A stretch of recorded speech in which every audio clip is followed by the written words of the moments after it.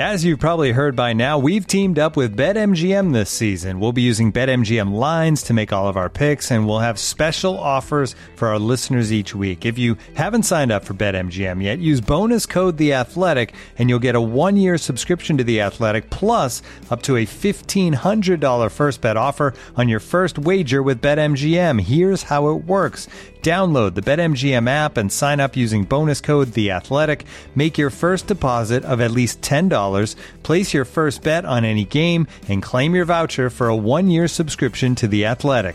See BetMGM.com for terms. U.S. promotional offers not available in D.C., Mississippi, New York, Nevada, Ontario, or Puerto Rico. Gambling problem? Call 1-800-GAMBLER. Available in the U.S. Call 877-8-HOPE-NY or text HOPE-NY 467-369 in New York. Call 1-800-NEXT-STEP in Arizona. 1-800-327-5050 in Massachusetts. 1-800-BETS-OFF in Iowa. 1-800-270-7117 for confidential help in Michigan. 1-800-981-0023 in Puerto Rico. First bet offer for new customers only in partnership with Kansas Crossing Casino and Hotel.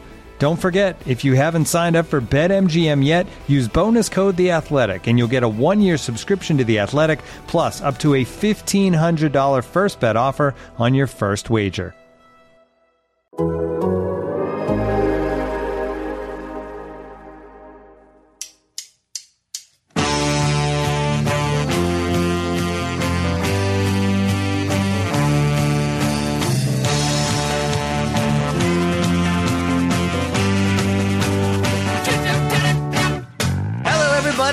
Welcome to the Total Soccer Show. My name is Taylor Rockwell. With me today to answer some listener questions are Graham Ruffin. Hi, Graham. Hello, Taylor. And Joe Lowry. Hi, Joe. Hello. It's very abbreviated introductions. Ryan Bailey is not with us. He's locked in a Starbucks somewhere in England, spending as much time as he possibly can in his favorite location. Since Ryan is not here, I will be hosting our listener question episode, but I'm starting off by asking a question of my own. I was listening to the latest episode of the U.S. Soccer Podcast with Bobby Warshaw and Greg Berhalter, and it made me wonder if either of you could do a podcast series with one manager, who would it be with and why? While I give y'all a moment to ruminate on that, I will say congratulations to the U.S. women's national team for their emphatic win last night over Uzbekistan. 9-0 is an impressive result, to say the least. My hope is to talk about them in more depth next week. Inspired by this tweet from @ClimbingCantor, let's get one of the many outstanding journalists on the show to discuss the generational conflict and turnover Vlatko is trying to manage. Rapinoe, Press, and Morgan versus Pugh, Smith, and Macario. That is a great shout, something we will hopefully be able to do in more detail next week, but wanted to mention it up front. And now, Graham Ruffin, who are you hosting a podcast series with? Louis van Gaal is who I would pick. For which of the many possible reasons? Yeah, many reasons.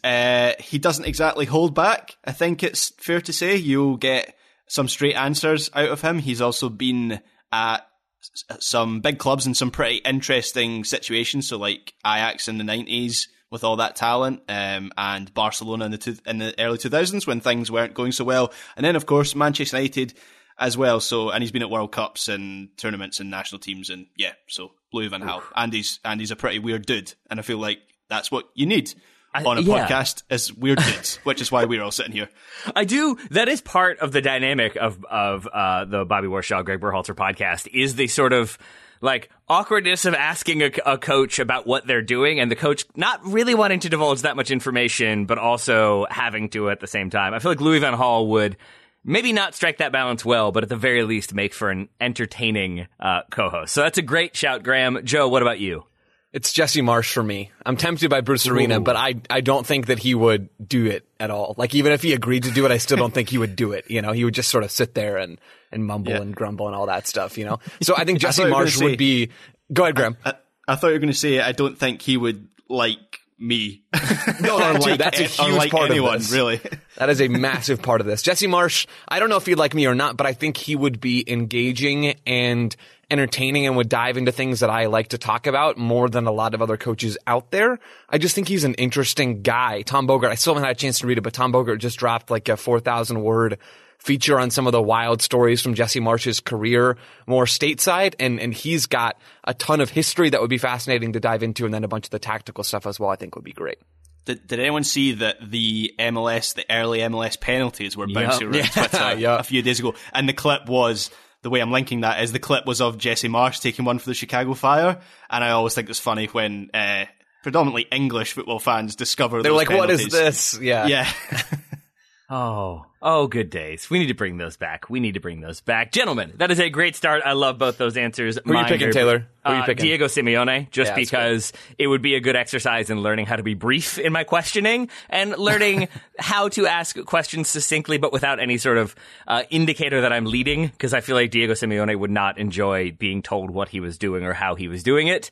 And recording a podcast with the equivalent of a caged Wolverine would make for some interesting atmosphere and dynamics and all that good stuff. Yeah, and don't expect a handshake at the end of the podcast. No, he just he sprints in, answers questions very succinctly, and then sprints back out very, very fast. All in black, obviously. And we'd be recording in a black box studio with black mics. It would be difficult to know if he was actually present until he started screaming. Yeah, just his eyes and his, and his teeth. He's not smiling often, so that is terrifying. I love Alice in Wonderland already made that a terrifying proposition. Diego Simeone as the Cheshire Cat is even more terrifying. I'm going to move swiftly away from that one before I have actual nightmares. I'm going to ask instead a question from Joseph Tobiasen. Joe, if Jurgen Klopp and Pep Guardiola switched jobs, who would win the league? Who would win in a head-to-head matchup? Awesome question, Joseph. Joe's and Joseph's and Joey's always ask the best questions, and there's no bias there at all, despite what I said on yesterday's show. I don't know who would win a head-to-head because I think the squads are so talented in their own ways. I think predicting that is a bit of a fool's errand, and you guys are welcome to do something else on that front. But as far as who would win the league, I thought about this a lot. I think Pep's Liverpool would win this league. I think this is less about Pep versus Klopp in my mind and their different qualities as a manager. Maybe you guys will go in a different direction on that. But for me, it's more about the comparative flexibility of both squads. So what I mean by that is I think Liverpool's squad would adapt to Pep. And by adapting to Pep, I also mean adapting to a more possession-based style than Klopp. Then Man City's squad would adapt to Klopp's more aggressive, at times more pressing and direct style. So if we think about Liverpool's squad, I'm going to try to defend my answer here. If you think about their squad, you've got Trent Alexander-Arnold, who's now playing for Pep Guardiola in this situation, who I think would be a phenomenal fullback creator for Pep's Liverpool. He does that in a different way for City. It's a bit more direct and aggressive, but he's so good on the ball. His set pieces could replace De Bruyne's set pieces in some ways. I think he would be a great presence at right back. Then Fabinho and Thiago would be wonderful pieces in central midfield. Pep's worked with Thiago before, I believe, and he certainly enjoys really technical players in central midfield. Fabinho, I think, would be more or less a like for Rodri. Not exactly the same player, but similar. And then Salah and Mane and even Luis Diaz can do pretty much any job in the world as far as their attacking responsibilities go. They can press, and Pep's Liverpool, this is weird to think about, will press in this thought experiment, but they can also be width providers. They can also be more direct and dribbly on the ball, which is something that Pep likes to see from his wingers with City. And then Firmino and Diogo Jota, I think, would be perfect flex attackers for Pep. Firmino would I think, be perfect for Pep dropping between the lines. Jota can do that job. He can rotate out wide as well. Pep loves flexibility, just as Klopp does, but I think maybe even more so. And those players would fit really, really well. I do think Klopp would get a lot out of City as well. Ruben Diaz doing something like the Virgil van Dijk job. Phil Foden and De Bruyne buzzing around midfield and into the front line. But I don't think that City have the same level of attacking pressers and even central midfielders as Klopp would like them to have, and as Klopp's Liverpool have, right? So Riyad Mahrez, Raheem Sterling, Jack Grealish, they're not really going to chase you down, and maybe they would under Klopp, and maybe it would work together perfectly. But strictly from a stylistic standpoint and how these squads could potentially adapt, I think that Pep's Liverpool would be a better team than City's Klopp, and I think Pep would have a better chance of winning the league with this Liverpool group. So to restate, you're saying who's winning head-to-head and who's winning the league? I don't know who's winning head-to-head, but I think that Liverpool under Pep Guardiola would win the league because they have a more balanced squad, which is a credit to Jurgen Klopp and the front office there in terms of what they've built. All right. Graham, agree, disagree? Yeah, I think pretty much I agree. Joe, when you say it's a fool's errand to try and predict, that sounds very much like my sort of game. So I am going to predict that Liverpool with Guardiola would win the league and also would win the head-to-head. It is a very difficult question to answer, though, because I am thinking to myself, well, which manager could achieve instant results with a squad that isn't necessarily built to their specifications. And both Guardiola and Klopp, if we cast our mind way back to the start of their time at their respective clubs, they did need a period of transition at City and Liverpool. It didn't just happen instantly for them there. However, if I look at the profile of the two squads, I pretty much echo a lot of what Joe says. I think Klopp would struggle a bit more with City than Guardiola would with Liverpool. I think Klopp needs attackers who attack the half spaces, and he needs two of them at least. And look, City might have players that can do that, but I only really see one player that does that consistently, and that's Raheem Sterling. I am also not sure City have the same level of creativity in both the fullback areas that City have with TA and Robertson. Maybe they do it with João Cancelo. Maybe Kyle Walker could do that, but we haven't really seen that from him recently. I do wonder if Pep would have some trouble with not having a central midfield creator and with the goal threat of KDB, but he would have Fabinho to be his Rodri and Thiago to give him control and dominate the ball, and Firmino and Mane press high. So again, I'm echoing a lot of what Joe said, but there's not much in it at all. And when I was thinking about it, it struck me just how, yes, okay, the two teams do play different games, but in terms of the profile of the squads that they have built, there is a lot of similarities there. So I do think Pep would win quicker with Liverpool, but I also think Klopp, give him a couple seasons, he'd probably turn City into a really good Klopp team as well. Yeah, I think that's about where I am with this one. Because, interestingly, I think I disagreed with both of you. I had it the other way around. But you've kind of talked me into your answers, because I forgot about the Thiago link. Joe, it's a good point with Fabinho and Rodri being fairly similar. And the thing I was going to point out was that Pep went through so many players. There was a lot of turnover. There was a lot of purchasing of players and moving them on until he found kind of the right combination, or the most coachable combination. But you look at the areas that he had issues with would be goalkeeper and fullbacks primarily. And I think Liverpool have pretty good fullbacks. They've got a pretty good goalkeeper. So I suddenly realized both of these teams are basically just so talented from top to bottom, or at least their first choice starting 11s, that you don't have major areas of concern. And that's something I think both of you have highlighted already, that there's little areas and who would do this specific role or who would do this secondary task. But overall, it probably just comes down to embracing of the style. And I think Klopp's maybe takes a little bit longer. I think my answer was that if they played this game next week, Liverpool under Pep Guardiola beats Man City, but by next season, I think Man City end up winning the league. But you all may have talked me into it. Either way, I think we need to make this happen. I'm sure both managers would be totally cool with it. Joe, anything else to add on this one? The only other thing, again, I love this question. It was such a fun thought experiment for me to do and to go through. I think there is so much overlap between these two teams, and there is a ton of similarity in how they play. And maybe the best way for me to think about that is Thiago used to play for Pep Guardiola at Bayern and at Barcelona, and now he's playing for Jurgen Klopp in Liverpool. And Ilkay Gundogan used to play for Jurgen Klopp in the Bundesliga with Dortmund, and now he plays for Pep City, right? I mean, there is so much overlap in how these managers like to play. At the same time, there are differences as well, and those two players, Thiago and Gundogan, have been molded by their present coaches just as much as their former ones. But I think you can even see it with the really, really aggressive bro hug between the two coaches after that game over the weekend. You can see how much mutual respect and even commonality there is between these two teams, which is kind of why it was fun for me to think about the differences between them to pick out who might win in this job switch situation. There's also commonality. Did anyone hear Kevin De Bruyne? I'm sure it was Kevin De Bruyne saying that his children and Virgil van Dijk's children go to the same school, so they're like best buds. So they had like a chat after full time. People were a bit confused by that. How does that work? So my UK geography is not very good, but I know that Liverpool and Manchester are different cities. So so they all basically every footballer who plays in the Northwest lives in leafy Cheshire, and so that is how cannot be a real place, Graham. Cheshire, like the cat, like leafy Cheshire. Yeah, leafy, it was an adjective. Nice and cool. I'm with you. I thought it was the name at first. Let's move past that. Would you live in The Hobbit? What are we doing here? No. But now I'm with you. Cheshire, it is leafy there. Gotcha. Coolio. Good work. Let's move on. It sounds like Graham is improvising his like elementary school presentation on Cheshire, and I really enjoy it. So thank you for that, Graham. Is it in between the two cities? Yes, roughly. So basically, anyone who plays in Liverpool or Manchester lives in Cheshire, and that's how they go. They all go to the same schools, and they all go to the same restaurants, and they're all pals. And it makes me sick as someone who, like the early years of the Premier League, they have to be throwing pizza at each other and poking each other in the eye. It's not a real rivalry. Oh, great. All right. Well, while we wait for Graham to cool off, I will ask our next question from Michael Hastings Black. Graham, I'm coming to you for this one. We hear a lot about players who can play many different positions, i.e. Kellen Acosta.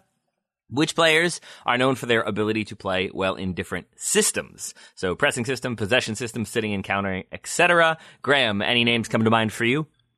Yeah, this was another bit of a thought experiment for me because yes, it was. There are, as Michael's question poses, there are plenty of players that play in different positions and maybe not so many that sprung to mind for different systems. But I've got a few suggestions, so I'm going to Manchester City. They're getting a lot of airtime on this pod today, and I'm going for Phil Foden. So Guardiola hasn't just used him in a number of different positions for City, but in a number of different ways that would lend itself to different systems as well. Not that City necessarily play those systems, but he's played deep in a possession-heavy midfield unit. He's played out wide when he has to facilitate quick transitions. He's played as a number 9, where his primary role is actually off the ball, and he's to lead the high press. He's played in a more orthodox central attacking midfield role, where he's meant to carry a goal threat and crash the box with late runs. I think Foden is generally something special, and not just in terms of his technical ability, but his understanding of so many different roles and systems. And I think that is going to serve him well over his career, because Southgate's England play a very different way to Guardiola's City. And so he's able to kind of jump between the two and be a key figure for both teams. And he's been very good for England, as just as he has been very good for Manchester City. Another example, I'm going to look to the continent. I would put forward Antoine Griezmann. So at Atleti, Griezmann he's primarily asked to press high and help out defensively. And that's one of the big reasons Simeone is so keen on him. But he also likes how good he is on the counter-attack and how he can get in behind opposition back lines, how he drifts out wide, how he can play centrally. But then when he's playing for France, he sees more of the ball than he does for Atleti. There are moments of quick transition. France do have those moments, but they also play in front of opposition defences, and Deschamps likes how Griezmann can operate there because he can produce something out of nothing. So for Atleti, he's trying to get in behind, whereas for France, it's a lot of the time it's about shots from the edge of the box or passes from the edge of the box in front of an opposition defence. So that's quite a stark contrast in styles. And then another one that I think deserves a mention is Angel Di Maria. So over the course of his career, he's played in possession-hungry teams. He's played in teams that play on the counter. He's been asked to high press, something he still does well to this day. He's played in central midfield. He's out wide to offer width. He's succeeded for pretty much every team in doing a number of different roles in a number of different systems, both at club level and international level, besides Louis van Gaal's Man United, and nobody succeeded for them. So I'm not holding that against him. So that's just a few suggestions. I look forward to you asking Louis van Gaal about his time with Angel Di Maria on your future podcast. I'm assuming that will not be the way to start a good episode, because he'll just end up angry. Joe, what about you? Who have you got on this list? So I have a handful as well. I struggle with this a little bit, the premise of this question, because I think players do deserve credit for playing in different styles. And so I like it, another good thought experiment. But also, it tends to be a player's role and skill set that stays the same. It just, the context around them changes. It's rare to see a player totally change what they do and completely remake themselves when they move from club to club or from a club setting to a national team setting. But setting that aside, I do think it's impressive that players can adapt to different environments over the course of their career and do some different things along the way. So the first one that came to mind for me is N'Golo Kante, who I think deserves a ton of credit for going and anchoring a Leicester City team and anchoring the midfield all the way to a Premier League title, and now is playing under Thomas Tuchel, who wants to pass you to death and is going out and playing through Real Madrid in the Champions League quarterfinals and stuff like that. So I think Kante deserves a lot of credit for the more on-ball things that he does that don't get discussed a lot. And I think a lot of those things were still present at Leicester, but they've certainly been magnified, at least in terms of their frequency with Chelsea. Adama Traore is another one that comes to mind for me. Same skill set, but this Wolves team that he's been a part of for a while now and Xavi's Barcelona are completely different in how they want to go about winning soccer games. Adama's role is, again, the same. Dribble, and then pass the ball, hopefully, to someone open in the box. But it's wonderful to watch in Barcelona. Again, very different. Thiago is another one that came to mind for me. He's played for possession-heavy, pass-you-to-death club teams, and also certainly now for Spain. It was maybe the biggest example of that right now on the world stage. He plays for Spain and also for Liverpool, who are much more direct and vertical and aggressive. There's a ton of similarities. Again, that's taking us back to the last question. But I think he does different stuff and is able to adapt slightly. And then Yunus Musa is another one I thought of. Now, he does change positions from Valencia, where he plays usually on the right side of a four-man midfield line. He does change positions between that and the national team, where he plays as a number 8 in a 4-3-3. But he also plays in a very different style. Valencia are very defensive. They attack in transition. Musa's attacking looks are mostly just him trying to drive the ball up the right wing and hopefully find a cross or find a cutback. And the U.S. men's national team doesn't really do that. Sure, they'll sit deep at times, but they're more aggressive. They're more possessive. They'll high press, in the final third and things like that. So Musa's job is different. I think he's done an impressive. He's been impressive in adapting between those two environments so far, even as such a young player. Those are some excellent answers. Gentlemen, 2 quick ones from me. I think you all went different ways with it, and I think it's really interesting that the question, in my mind, lends itself to which player has moved around and played for a bunch of different clubs in a bunch of different systems. And that is one way it can go. But I also think, and Graham, this is something I think you were pointing at with Phil Foden, for example. You can also have a player who stays with one club but gets asked to do different things within that club. And for me, that's Juan Cuadrado. A little bit different than Phil Foden, because Cuadrado has stayed at Juve but has had 3 different managers, one of them twice. But he starts with Allegri, then it's Pirlo, then it's Allegri. He has a different system at Chelsea, obviously, and plays a different style at Colombia. But I think that Cuadrado is sort of an ever-present fixture in 3 different managers' Juve teams, all of whom had different looks. Sarri ball especially, an outlier to what Allegri wanted to do, to what Pirlo was trying to do. So I think Cuadrado's versatility is a reason why I would include him. And then whenever I'm thinking of a player who can do a bunch of different things, we had the question once, if you could create a starting 11 of just one player, who would it be? My answer was Arturo Vidal. My answer to this question is Arturo Vidal. Looking at his club history, starting with Leverkusen in Europe, that is. I think he starts with Colo-Colo. But with Leverkusen, 3 different managers, including Jupp Heynckes at the end. He goes to Juve, where he plays for Conte and Allegri. Goes to Bayern, where he plays for Pep, Ancelotti, and Heynckes again. Barcelona under Ernesto Valverde is a different style of system. And then we get moving to Inter under Antonio Conte and now Simone Inzaghi. It's similar styles at times, but I would argue that you get lots of different variations. And even Bayern, like going from Pep and the intensity of the system to Carlo Ancelotti's approach, which is a little bit more let the players play. I think that he has thrived in a number of different teams in a number of different roles, is why I would have Arturo Vidal on my list. Any thoughts on either of those names? Great hair, I think, for Vidal. Just really impressive. Always. Versatile in that way, too. Absolutely. Yeah, a man from the future. He was. Graham, do you know our name for that Chile team from 2014? I do not. They were the dystopian cyberpunks, because that's what they were always like Gary Medel always had tape all over him. They had crazy haircuts and tattoos. They all looked like they were from the future and had been sent back in time to start a bite gang and also win the World Cup. They look like Biff's biker gang from Back to the Future 2. There we go. Thank you for that. While I think about Biff and Back to the Future 2, we will take a break and be back to answer some more listener questions. Looking for an assist with your credit card, but can't get a hold of anyone? Luckily, with 24/7 U.S.-based live customer service from Discover, everyone has the option to talk to a real person anytime, day or night. Yep, you heard that right. You can talk to a real human in customer service at any time. Sounds like a real game changer if you ask us. Make the right call and get the service you deserve with Discover. Limitations apply. See terms at discover.com/creditcard. Looking for an assist with your credit card but can't get a hold of anyone? Luckily, with 24/7 U.S.-based live customer service from Discover, everyone has the option to talk to a real person anytime, day or night. Yep, you heard it right. You can talk to a real human in customer service anytime. Sounds like a real game changer, if you ask me.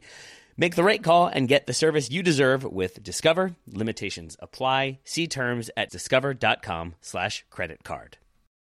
Welcome back. We are answering your listener questions, and we have more to answer right now from Jacob Court. As the end of the season draws near, are there any clubs similar to Everton and AFC Wimbledon, shots fired at Ryan Bailey, who are in a surprising relegation fight? Joe, any other clubs beside Everton and AFC Wimbledon? So the first one that came to mind for me as I was looking through various tables across Europe was Hertha Berlin in the Bundesliga. Yeah. They've been in the Bundesliga since 2013-14. They finished as high as 6th in the league in 2016-17, but are dealing with some pretty sizable organizational turmoil and ownership turmoil as well. Lars Windhorst, a well-known investment guru in Germany, got a bunch of shares in the club back in 2019 and talked a big game about this being a big city club, and Berlin is a big city, but things have not improved at all under Windhorst. They've gotten worse, if anything. They missed on some key signings, they sold off some key players, and now they're sitting in 17th, second to last in the Bundesliga. It's a pretty big deal. It's been almost a decade, like I said, since they've been down, and Berlin is a massive city. We keep talking about Hertha Berlin. Well, not all the time, but in past listener questions episodes, we've had questions about, what cities have sort of an underwhelming soccer scene. Maybe not in terms of atmosphere, but in terms of the quality of some of the teams, the professional teams in that area. And Berlin is always one that we come back to because Hertha Berlin have been a good team, but they don't seem to properly represent, and I'm not trying to take shots at them here, but they don't seem to properly represent the amount of people and the size of their city. And now with that team potentially heading down to the second Bundesliga, I think that would be a pretty major thing. The only other one I have here quickly is Bordeaux in Ligue 1. Because of the history that they have a bunch of French league titles. They have just a lot of history both in France and in Europe. They barely escaped relegation last season, and they're in financial peril and potentially headed down this season, 19th in Ligue 1. Owner Gerard Lopez, Taylor, also owns Boavista in Portugal, who is the team that last I checked still hasn't paid FC Dallas or Reggie Cannon. So you can sort of get an idea of the relative financial pictures of both Boavista and certainly Bordeaux by association there. Graham, I will ask you if you have any thoughts on Bordeaux or more likely Hertha Berlin.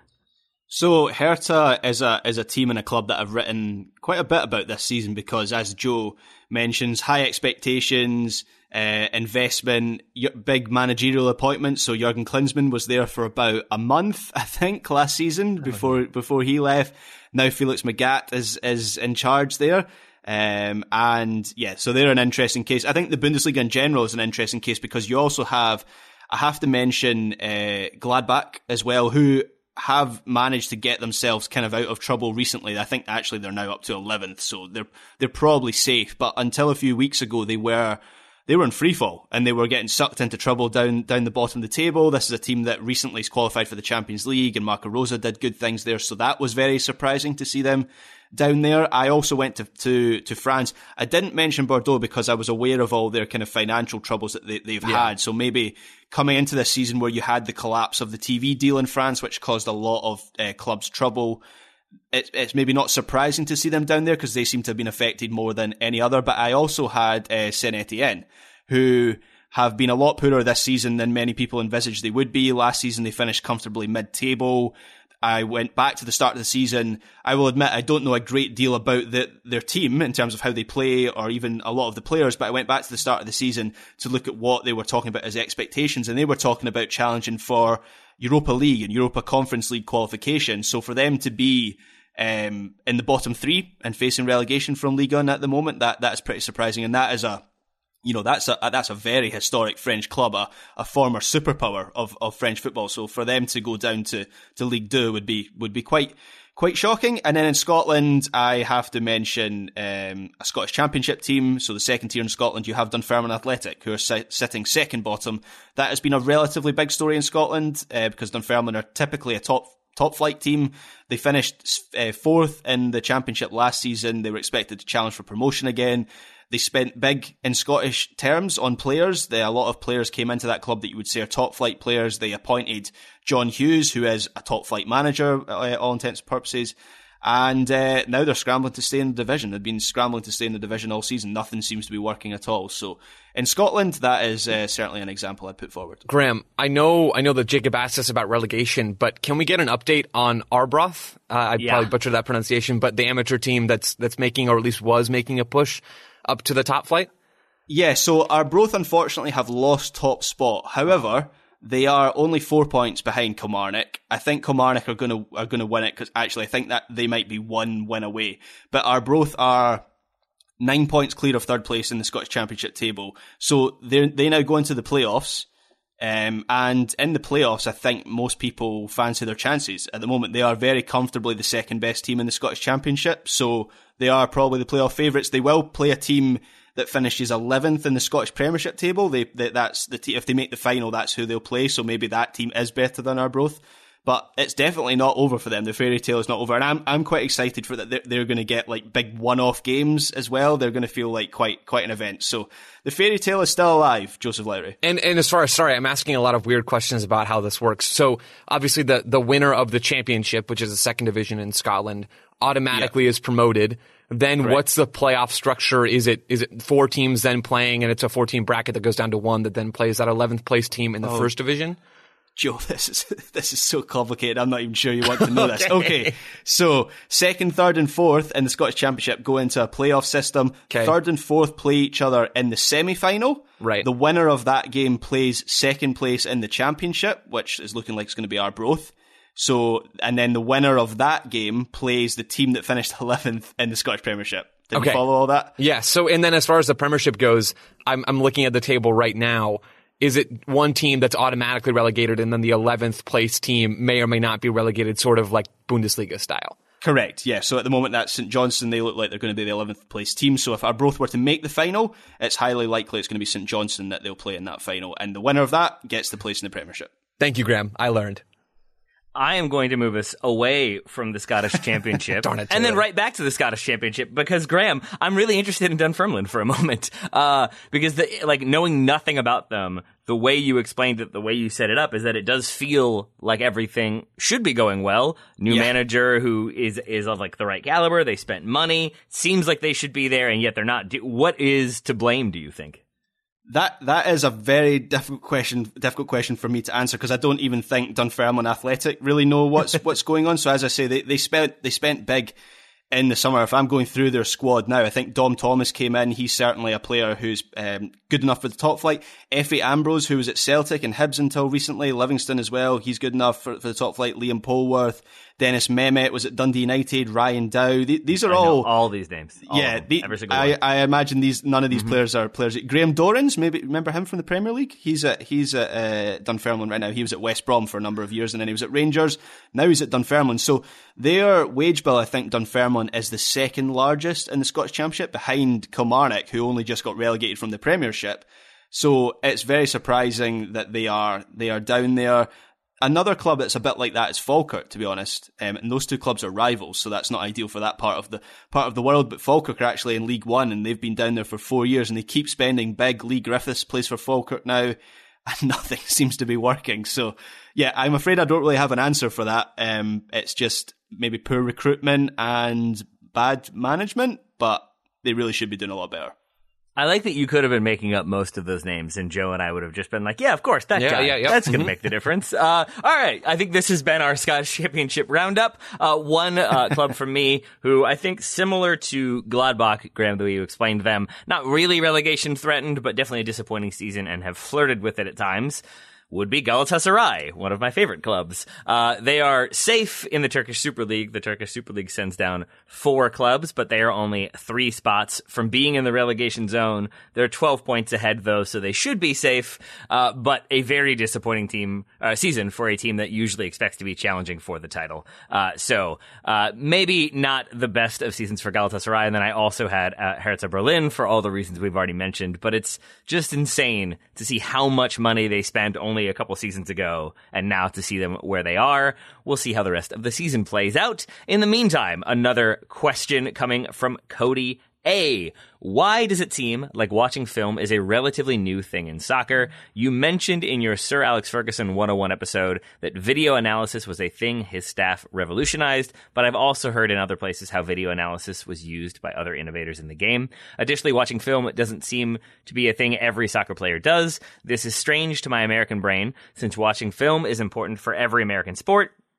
Even at levels as low as middle school football and basketball, NFL film analysis goes back to the 1960s with Vince Lombardi, and then other sports followed shortly after. Is there a reason, Graham, it took soccer so long to follow this trend? I would say, to start, Graham, you can take issue with any part of this question if you want to, because I think there's a lot going on here, and there's a lot to be discussed. Yeah, so first thing to clarify is I do actually think every elite level player now will watch film. I can't imagine there's a team in the Premier League, for instance, or really any top flight in Europe or MLS that doesn't have their squad watching tape in at least one session between matches. It's probably more than one session, to be honest, but I think about Scottish teams that aren't at a particularly high level. Dunfermline, Falkirk, those teams I just mentioned in the Championship, they'll do video analysis. So I think things have changed. I think it's certainly true that soccer in general was slower to adopt common analytical practices, whether that be through data collection or video analysis, than most American sports was.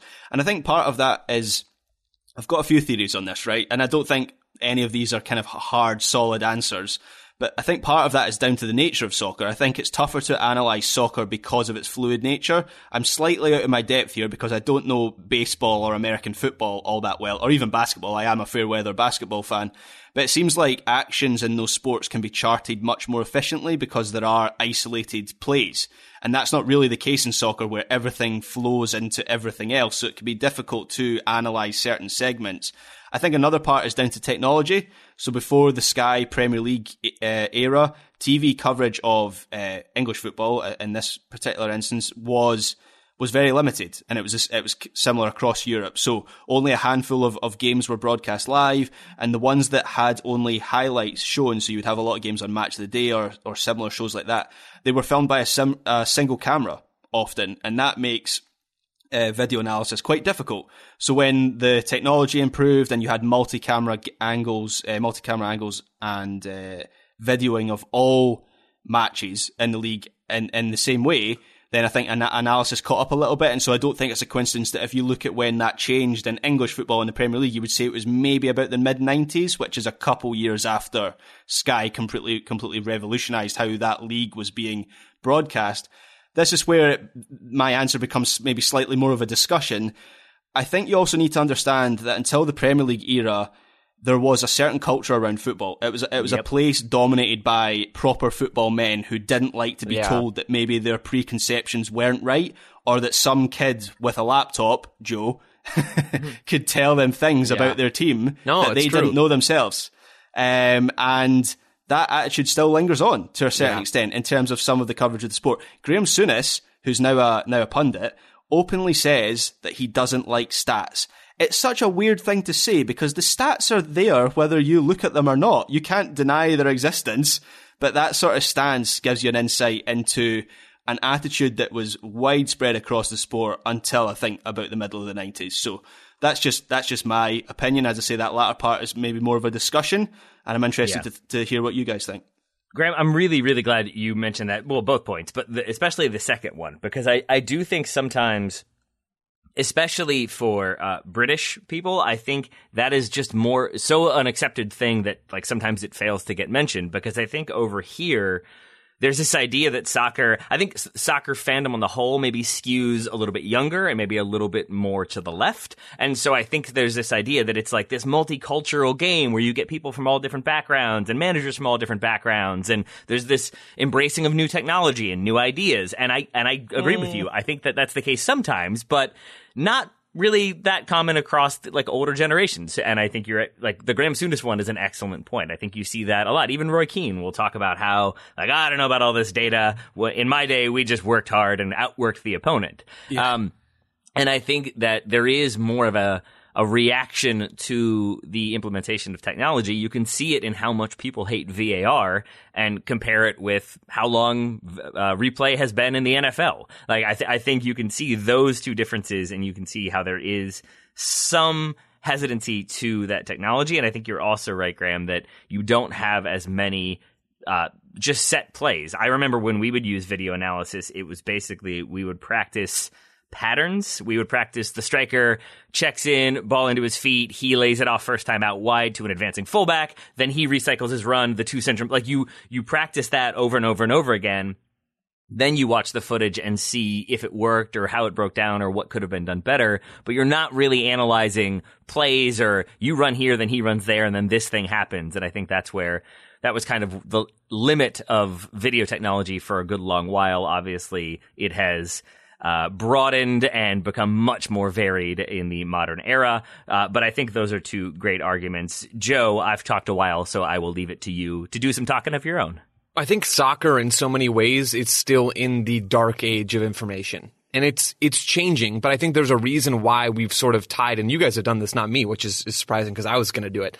We've sort of tied data and stats along with video because they're both data, right? Data is just information. It's information that you're gathering from different contexts and surroundings. So I think there is a natural connection between these two things.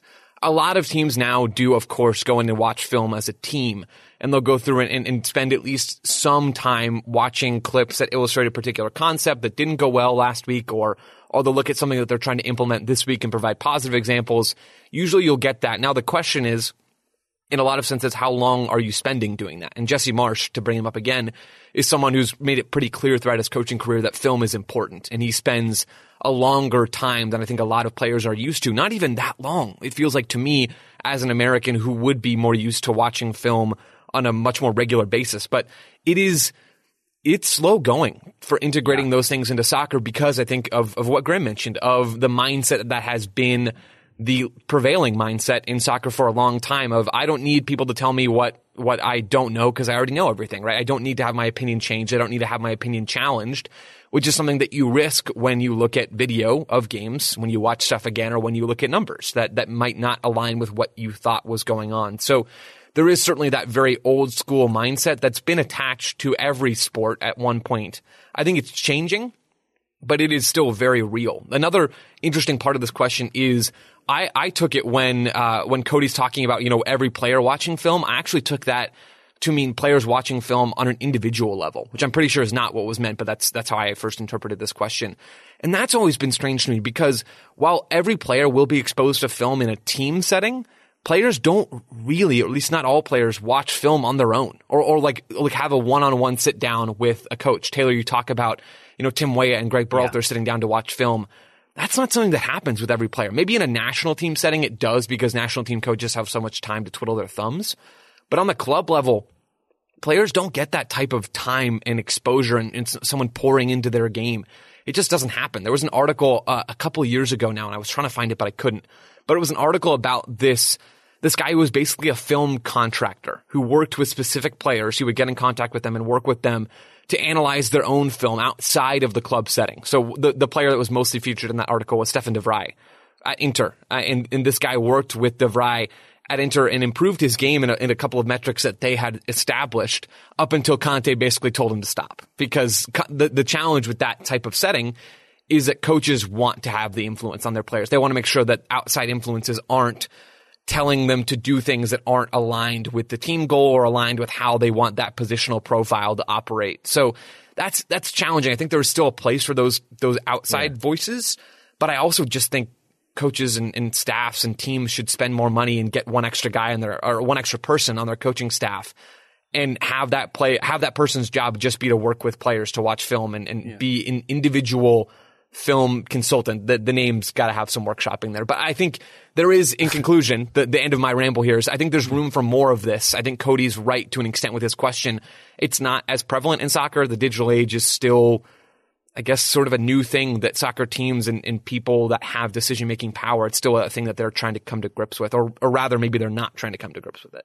Joe, it's interesting that you mention players being taken on an individual basis to look at tape, because the first thing that comes to mind when you talk about that is the case of Oliver Burke, who is a Scotland international, has bounced around the English leagues, that has been in the Premier League for a long time, and he moved from Nottingham Forest to RB Leipzig as a teenager for something like £15 million, and it was Ralf Rangnick who was the coach at Leipzig at that time, and basically he talked about how he sat down with Burke, a player who'd played at a good level in England as a teenager, and looked at his game and showed him game tape, and they did a lot of analysis together. And Ralf Rangnick said that was the first time that anyone had ever done that with him. And I think he was about 21 years old at the time. He described him as a player without a hard drive, is how he described Oliver Burke, which was a little bit harsh on Oliver Burke, but to me, that reflected a culture, particularly in English football. Maybe it isn't in the Premier League, but Nottingham Forest are obviously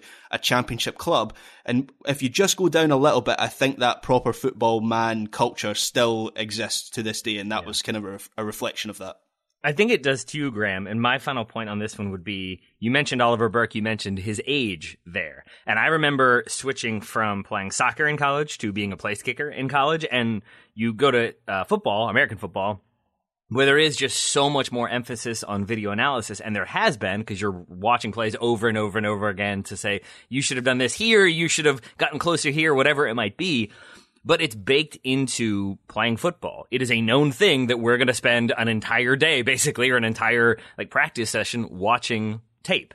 And if you know that's part of what the game is going to be, what practice is going to be, it's built into your preparation. You know we're going to sit in this dark room and watch multiple hours of us making mistakes or making good plays, but usually making mistakes. And you know that's going to be the case. If you are a 21-year-old, an 18-year-old, whatever, not trying to fire shots, it's just the case that you're going to get bored if it's not a thing that you are expecting to do. And if you're sitting in a room for 2 hours watching tape, you'll probably pay attention to some extent. But if it's not a thing that you are used to doing, a thing that is kind of you're accustomed to, it's just going to eventually, I think it's harder to stay focused if it's not sort of baked into you. If I tell Joe, you got to go to the gym for 3 hours this morning, but that's not a thing you normally do, it's going to feel like a much bigger feat than if you do that every single day. Joe, maybe you do go to the gym. I usually go for 6 hours every morning. There we go. So. There we go. It'll be difficult in a different way because I'll just be craving more. The Joe that we use for our broadcasts is a stand-in. Joe actually looks like Dave Bautista. I should have added that.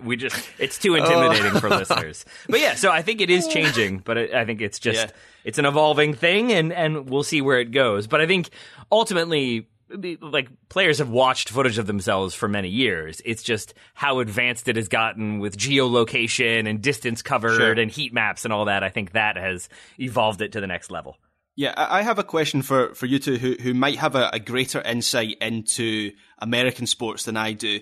See, American sports, like athletes, like NFL players or baseball players or basketball players, do they spend a lot of time at the training center or the camp? Because I'm thinking of baseball films, right? I know nothing about baseball, but it seems like they spend a lot of time kind of just spending their day at the training camp, and with football players, with soccer players, there is this expectation that they'll be in the morning, they'll do their training, they'll go to the gym, and then they're kind of finished by lunchtime. And I just wonder whether soccer players feel that they don't have the time, even though they probably do. Whereas in American sports, they commit their whole, it's like a 9-to-5 job. They're there at the training center from 9 to 5. And so the coaching staff can fit in a lot more video analysis. Is there anything there, or have I got nothing there? I think there's something there. Sorry, Joe, go ahead. No, I was just going to agree with you. I think there is something there. I don't know that it's a 9 to 5, but especially I think about preseason. So I've been around a soccer team during preseason, and it's pretty much just like the rest of the season in that exact rhythm that you're talking about, Graham. You show up in the morning, you do training, you go to the gym, maybe in between or before training, you watch 15 minutes of film a couple of days a week, and then you're done. And then you play a preseason game on Saturday. For the NFL, training camp is a much more strenuous process, both because it's more physically demanding in certain ways, but also because you're taking on so much more information, specific information. And that's not something that I think soccer necessarily needs to change because they're inherently different sports. I don't know as much about what the cadence is like in basketball or in baseball, but I do think there is a larger amount of time, at least in some of those sports, that players are spending in and around the team.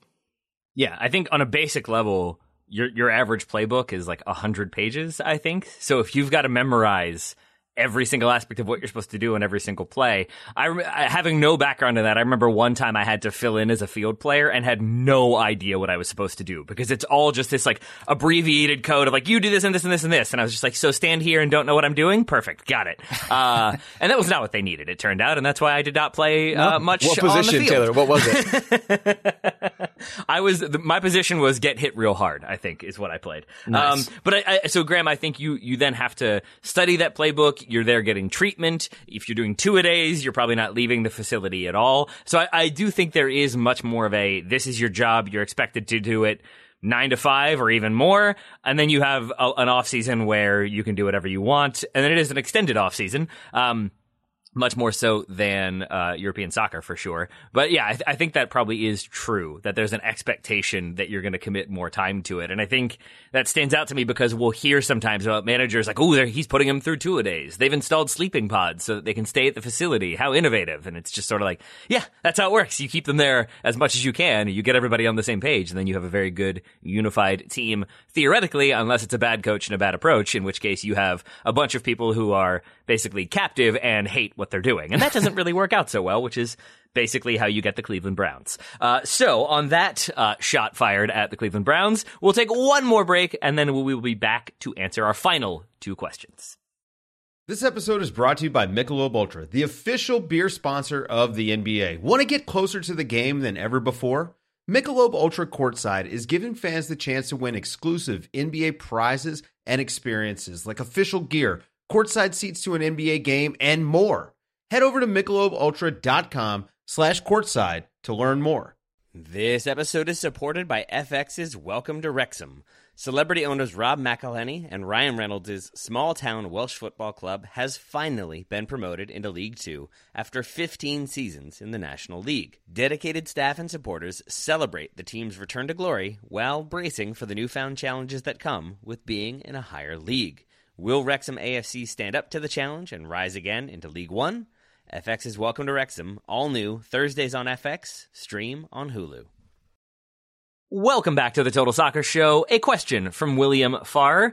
Since Ryan Bailey hates World Cup qualifying, lots of Ryan Bailey specific questions with Ryan not here. People love Ryan. Since Ryan Bailey hates World Cup qualifying and international breaks so much, what are some ways to shake things up and make it more interesting? Could we reconfigure confederations to get new, exciting matchups? For example, North, Central, and South America merge to form a new Americas Confederation. Then the Caribbean islands and Oceania join to make the Islands Confederation. The Arab and North African countries break away to form their own confederation. Should we have a big country World Cup and a small country World Cup, like a Champions League, Europa League dynamic? Any other out-of-the-box suggestions to get more competitive and intriguing matchup? My question for William is, are you Gianni Infantino? And is this the start of you pitching a 48-team every 2 years World Cup? That is kind of what I feel like we're getting towards here with William's question. Nice try, Gianni. Joe, any thoughts on this one? Any out-of-the-box ideas for how we could expand or improve World Cup qualifying and international breaks? Well, to help Ryan out, he doesn't really enjoy international breaks and World Cup qualifying. He's just all about, England playing in big tournaments because my understanding is losing in big tournaments. Yeah, that's absolutely true. My understanding is that Ryan's just sort of bored by those things because England typically don't have any trouble getting through. So I think we should just take all of England's good players, and suddenly England versus Andorra is a fun game. It's an intriguing matchup. That's how we draw Ryan, and we just take all the toys away. But on a real note, I knew you would be, Graham. I knew you would be. Taylor probably too. On a real note, it is hard for me to envision any of these things happening, which I guess is not the premise of this question, but we just really need, planes that can go a lot faster than they can now for any of this to become feasible. Like the travel, if you're trying to reconfigure some of the geographical alignments in the confederations that FIFA already has, Canada traveling down to play like Chile or Brazil is just brutal, right? There's so much brutal travel that already occurs in soccer in this part of the world especially, but adding even longer trips is going to be very challenging. So I don't know that that's feasible. I don't think I'm a huge fan of messing with the confederations that FIFA has, partially because of the travel and also partially because I think the smaller countries just end up getting the short end of the stick pretty much every time. If you mess with things to get better matchups between big teams, then you end up with the islands just sort of playing against each other, and maybe that helps them grow. but I also think you lose a lot of the exposure and experience that comes with playing against bigger, more established teams. So I'm not sure that's the thing I'm a huge fan of, but I would like to have, and I don't know if this is feasible, I like the secondary World Cup idea. I wouldn't label it big country and small country World Cup, but the Europa League World Cup I think would be incredibly entertaining. Like this year we could have Egypt and Algeria, Nigeria from CAF. We could have Panama from CONCACAF. We could have Colombia and Chile from CONMEBOL. We could have Italy and a handful of the European teams from UEFA that didn't make it in. I mean, I think that would be really entertaining TV. Whether or not coaches and players and federations would want to do that, I don't know. But I like that idea probably more than any of the other ways I could think about promoting some more interesting and different international matchups.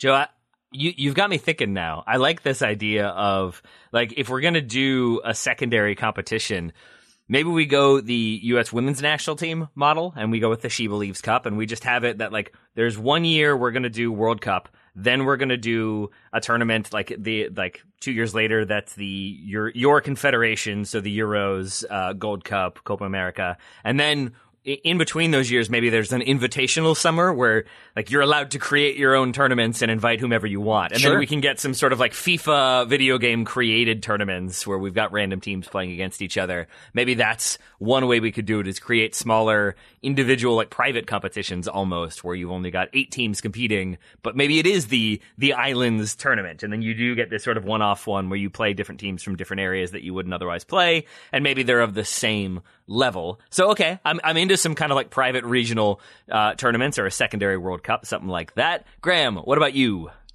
So if we really want to shake things up, there's a show, I got served a show on Netflix recently. The algorithm pushed it to me. It's called Is It Cake? And you have to figure out whether real items are cake or not. So I say every so often for a qualifier, you just throw in a cake ball and see what happens and see how long people take to figure out that it's not actually a ball, it's cake. Graham, how much drinking did you do last night before you came up with that answer? Well, no more than any usual, I would say. Oh, Graham, that is so good. That is so good. So Graham's idea for how to reconfigure confederations to get new exciting matchups is to introduce a cake ball? Oh, Yes, my gosh. correct. Gets my vote. Mine too. I mean, me 3? I think the obvious answer here is that Ryan Bailey should just stop supporting England and support the United States. Like, he loves Charlotte. He drives a Mustang. Like, just support the U.S., where qualifying is more up and down, and you will get sort of a longer term, a drawn out thing where you care about qualifying a bit more. You don't get as many useless international friendlies. I don't understand. Just abandon England, Ryan. Come support the USA. He is the most American of the 4 of us, which is quite remarkable. Yeah, undeniably. Because I think Joe and I, if we went to the Hard Rock Cafe in Rome or like sought out a Starbucks in Rome, I feel like we would both immediately feel like we were being ugly American tourists. Yes, correct. Whereas Ryan, I guess, can get away with it in his dad sneakers and I'm going to assume braided belt. I hope. And his visor. Oh, God. Oh, man. All right. So anything else for William's question? Graham, any other sort of Netflix-inspired solutions to this one? No, I mean, I did have a serious suggestion. Oh, that'd be fine. Not That'd be fine. that the cake ball wasn't serious, but just fewer windows. I think the number of breaks doesn't really help anyone because it breaks up the club season and it doesn't really give any momentum to the international game either. So I like the idea of having qualification tournaments for tournaments, if that makes any sense, in the off summer between tournaments. I've used the word tournaments a lot there. I understand that logistically that might be difficult, but in terms of creating the best sporting spectacle, it's either that or the cake ball. I think that's a really great shout, Graham, because even from the logistics standpoint, maybe it's a little bit more challenging, but at the same time, like, Africa is an enormous continent. And to have, like the concerns we would have about Canada flying to Peru, Joe, I share those concerns, but it is something that African teams have to deal with. If you get Algeria drawn into a group with South Africa, it's a pretty hefty plane ride. And so if you do have sort of centralized qualifying where it's a tournament, you're going to get more eyes on it. You're going to get more interest in it because it's so many games in quick succession. That does feel like a thing we might end up getting before too long, especially because international breaks can be a little bit disruptive because they were so packed this last time. Maybe we will see some experimentation there. Joe, would you be into that? Yes. I think I don't know, Taylor. I kind of like the international breaks. I like the frequency of them because I enjoy international soccer in large part more than I enjoy club soccer. So I'd be a little sad for that to leave the everyday rhythms of soccer that we have now. But at the same time, I can totally sympathize with it constantly disrupting club play, and I think there would be value in doing it in the summer. I just wonder, all those coaches are going to have to pick up a part-time gig because suddenly their job just got a lot easier and a lot less time-consuming. Good point, Joe. Yeah, I mean, I get what you're saying, Joe, but when you say you enjoy the frequency of the international breaks, one of my issues with the international breaks is I have to think, okay, what happened in the last international break? So the frequency for me isn't frequent enough for it to build any kind of momentum, and it feels like even for international it's very stop-start, so it just makes the club game and the international game like very stop-start. And if we could find a way that solves that for both, maybe it's just fewer windows, maybe it's like 2 windows instead of 4 or 5 in a season, maybe that fixes it. But yeah, that's a frustration for me. I think just every other year, 1 year is a club year, the next year's an international year, and we just have players play. Yeah, 1 year's a cake year. Forget it. Actually, let's just do that. Let's just have every year be a cake year, and then I think we've solved the problem. I like every year's been a cake year for the last few years for me, to be honest. Certainly since the pandemic started. Graham, to your point about them being so spread out, it's hard to remember. That's why I keep notebooks the way I do, so I can flip back and be like, right, what happened last time? Because when I used to have loose pages of note paper, those were gone almost immediately, and then I would instantly forget what had happened. So, diligent note-taking, I think, is the solution. William/Gianni, I hope you consider your question answered. Final question comes from Andy Jordan. Can you get Graham to explain his theory of midfield? Because he's mentioned it a few times, and I still don't get it. I'm going to try, Andy. Here we go. Hey, Graham, if you have a second, can you explain your theory of midfield? You've mentioned it a few times, and I have it on good authority. There's at least one person out there who remains confused. Okay, sure. I'll try and explain it. So it's quite a reductive theory because obviously you might want a slightly different profile of midfield depending on your style of play or the team you're facing, the opposition team you're facing. But if I'm building a team from scratch, I am looking for 3 key elements in my midfield unit.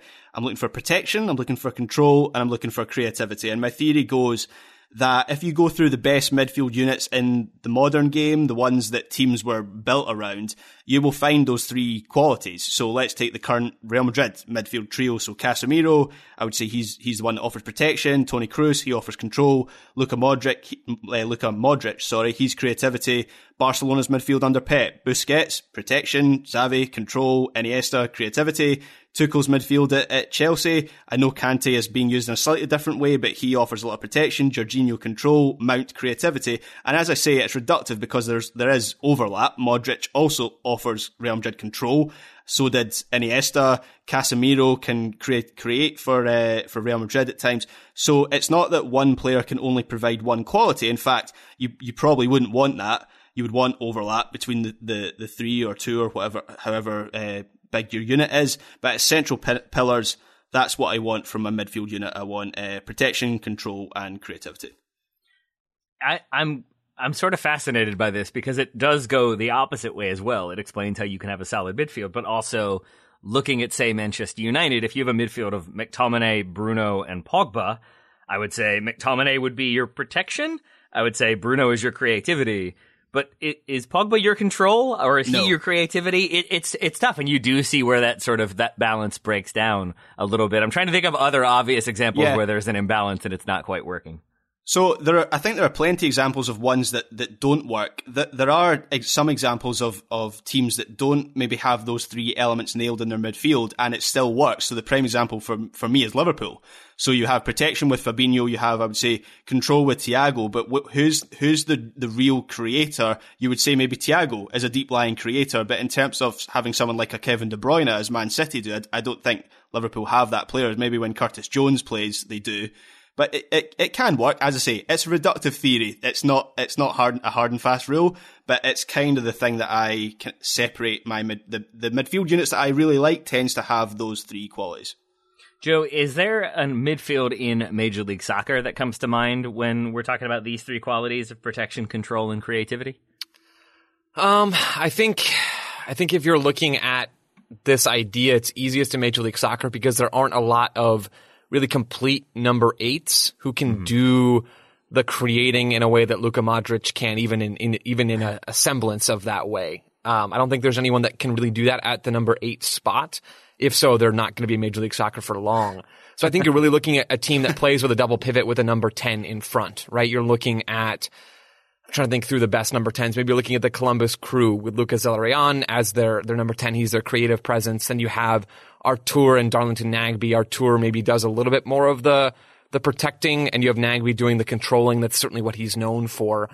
I don't know that that's the ideal midfield group in MLS, but they're a pretty strong example. Really, most teams that play with a 4-2-3-1 or just any 2-1 shape will have some of that. Cincinnati with Lucho Acosta certainly as their creator, and then 2 players behind him that share that responsibility. Minnesota United as well. The New England Revolution don't always play with that 2-1 structure, but they have certainly at times with Carles Gil doing that job. So I think we do see teams try to fill those profiles in MLS and certainly all around the world as well. I think it's interesting, Graham, when you're talking about, Real Madrid and Barcelona. So we'll think about Barcelona right now, even with Busquets as their number 6, and then usually with Frankie de Jong and Pedri as the 2 8s. That's Xavi's, in my view, first choice midfield. When you compare and contrast that with Real Madrid, with Casemiro as the 6, he is their protector in a very classic running kind of sense. And then you have Modric as the creator and Kroos as the controller. I think that's the prototypical midfield in the way you're describing it. Barcelona do have those attributes, but they do it in a very different way. Busquets provides protection, but he also provides control. I know you're talking about that overlap, but he provides protection in a much different way than Casemiro does. Busquets has talked about how, when it comes to him defending big spaces, he's not going to do well. But when it comes to him defending small spaces, he's probably the best in the world and one of the best we've ever seen. So it's an interesting way to think about midfields and how they impact games. It's also an interesting way to think about profiles, because Busquets brings you, at the end of the day, something very similar that Casemiro brings you, but he does it in such a different way, and the team structure is built to have him succeed in a way that if Busquets is playing for Real Madrid, man, I cannot wait to talk about that Madrid-Chelsea game tomorrow, because Madrid, I guess spoiler alert, they were all over the place. Like, Ancelotti has totally given up on any sort of tactical plan for this team. They are vibes only. They're man-oriented in defense, and they're getting pulled apart, and Chelsea pulled them apart over and over again and deserved to win. Yesterday, they deserved to win that tie, and they didn't, and I'm thrilled because it's going to be wild to watch Madrid continue. But you put Busquets in this Real Madrid team for the better part of the last 5, 8, 10 years, he's not going to be the same player that we know today. So I don't know. It just, Graham, this conversation is an interesting platform, and this midfield theory that you have is an interesting platform to discuss how teams are built, how they're constructed, how they want to play, and even looking beyond the midfield to talk about those kinds of things. Graham, my final question would be, if you go with a 4-4-2 diamond, do you add a 4th category, or do you double up on one of the 3 that you already have in existence? So if I were to have a 4th category, and this isn't as easily defined as the other 3, I think, I think sort of energy would be one. Wild so card? if I think of like wild card. Sorry, wild card, Graham. Just say wild card. Wild card, yeah. Wild card. Yeah. Energy can be wild card, though. Like, I don't know. I think there's That's true. some examples of that. That's true. So yeah, I think energy would be kind of 4th category, but it's not as central a pillar as the other 3, because I think you can have energetic players who are creative. So Luka Modric, for example, I would say is an energetic player who is a creative.